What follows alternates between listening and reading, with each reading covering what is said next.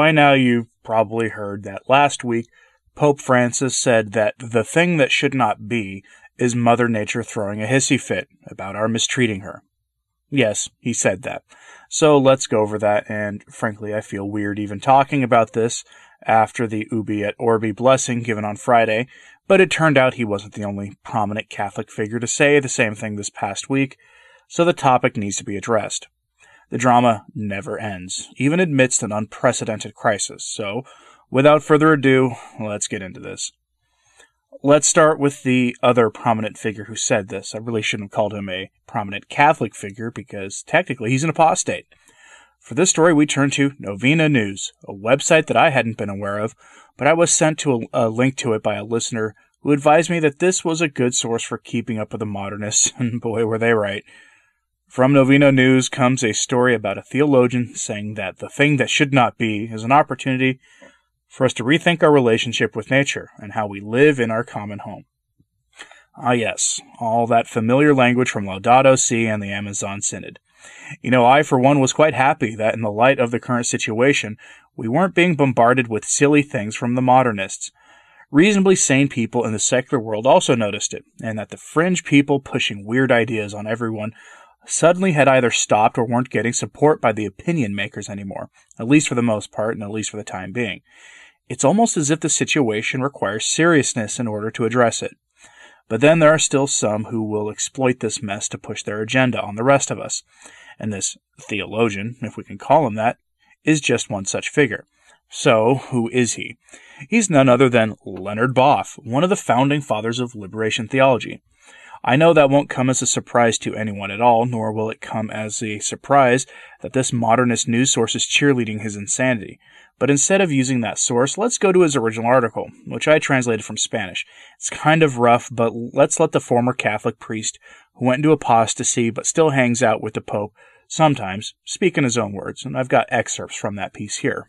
Quote, "The current situation represents a unique opportunity for us to rethink our way of inhabiting the common house, the way we produce, consume, and relate to nature.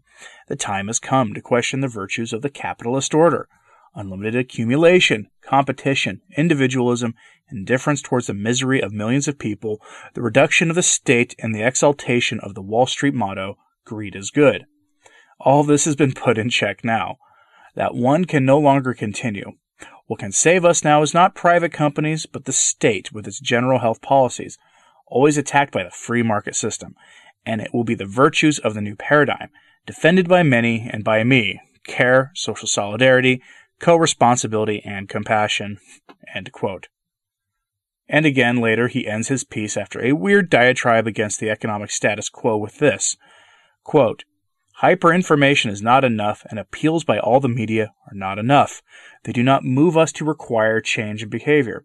We have to awaken sensible and cordial reason, overcome indifference, and feel the pain of others with your heart. No one is immune. Rich and poor, we have to be in solidarity with each other. Take care of ourselves personally and take care of others, and take collective responsibility. There is no port of salvation.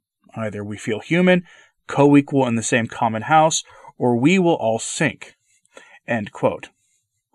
Look, I share his distrust and dislike of the current economic and political order dominating the globe, but I have extremely different solutions based on the wisdom of the Catholic Church and on the popes, not on the wild ideas of neo-paganism that enable idol worship.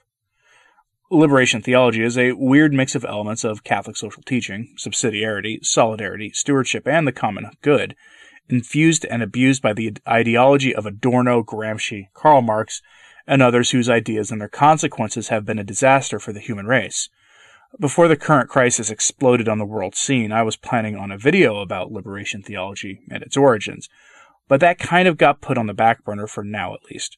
Maybe I'll revisit that subject in the near future. Let me know if you want that, because of the nature of my doctoral work, I'm becoming pretty familiar with it as an idea system, and can break it down for you so you can see just who or how widespread the idea is in the church and who the main minds behind it are.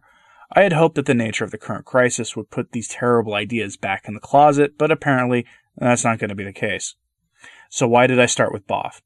You'll already know if you watched some of the videos I did in the weeks before the current crisis exploded, but if you didn't, it's rather simple. Boff has known Francis since he was simply Father Jorge Bergoglio, going back all the way to the late 1960s, if not earlier. There are photos online of the two of them in street clothes hanging out with liberation theology radicals. To put it mildly, Francis saying this stuff isn't surprising in the slightest.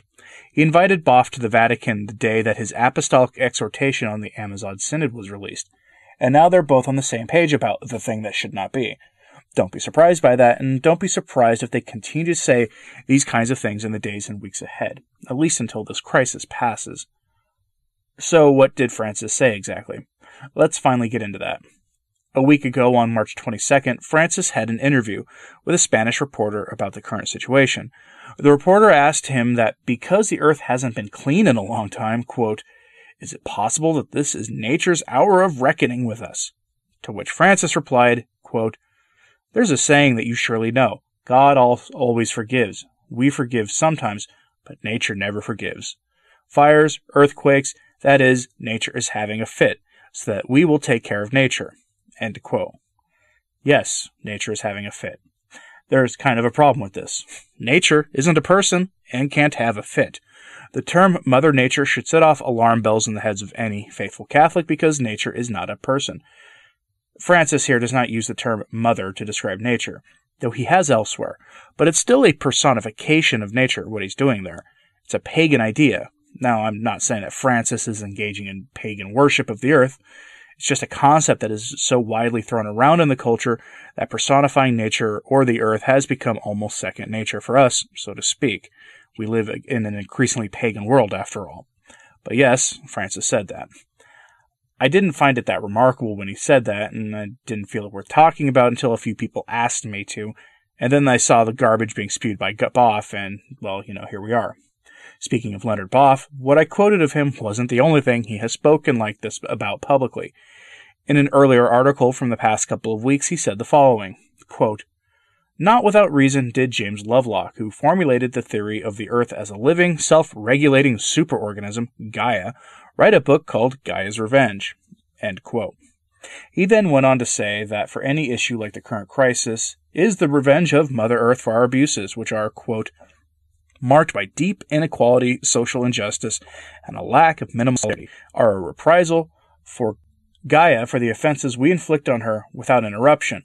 And finally, because we do not learn the lesson, she makes a reprisal against us. It's a reaction to violent human action." End quote. To be clear, he's not talking about sin in the traditional Christian formulation of the idea. He's talking about our actions that harm nature and the environment, which he perceives to be an actual person. He isn't speaking metaphorically here. To him, nature is clearly having a hissy fit because nature is a superorganism and is reacting to quote-unquote violent human action. The madness of this statement is honestly staggering. Yet here we are, with a supposedly respected theologian continuing to have the ear of Francis and not being chastised by him publicly. That's the current situation, and that's why the statement of Francis is worth bringing attention to, because he is basically quoting Boff when he says that the earthquakes and the like are nature being mad at us, inserting the person of nature for the wrath of God. That's a pretty disturbing situation to be in for all of us, and frankly a confusing one, given what we've seen out of the Vatican in the past few days. Anyway, let me know what you think about this in the comments below. Please keep praying for the Church and for those who are suffering right now, and pray that they receive the sacraments and the grace of final perseverance and conversion. I'm Anthony Stein. Ave Maria.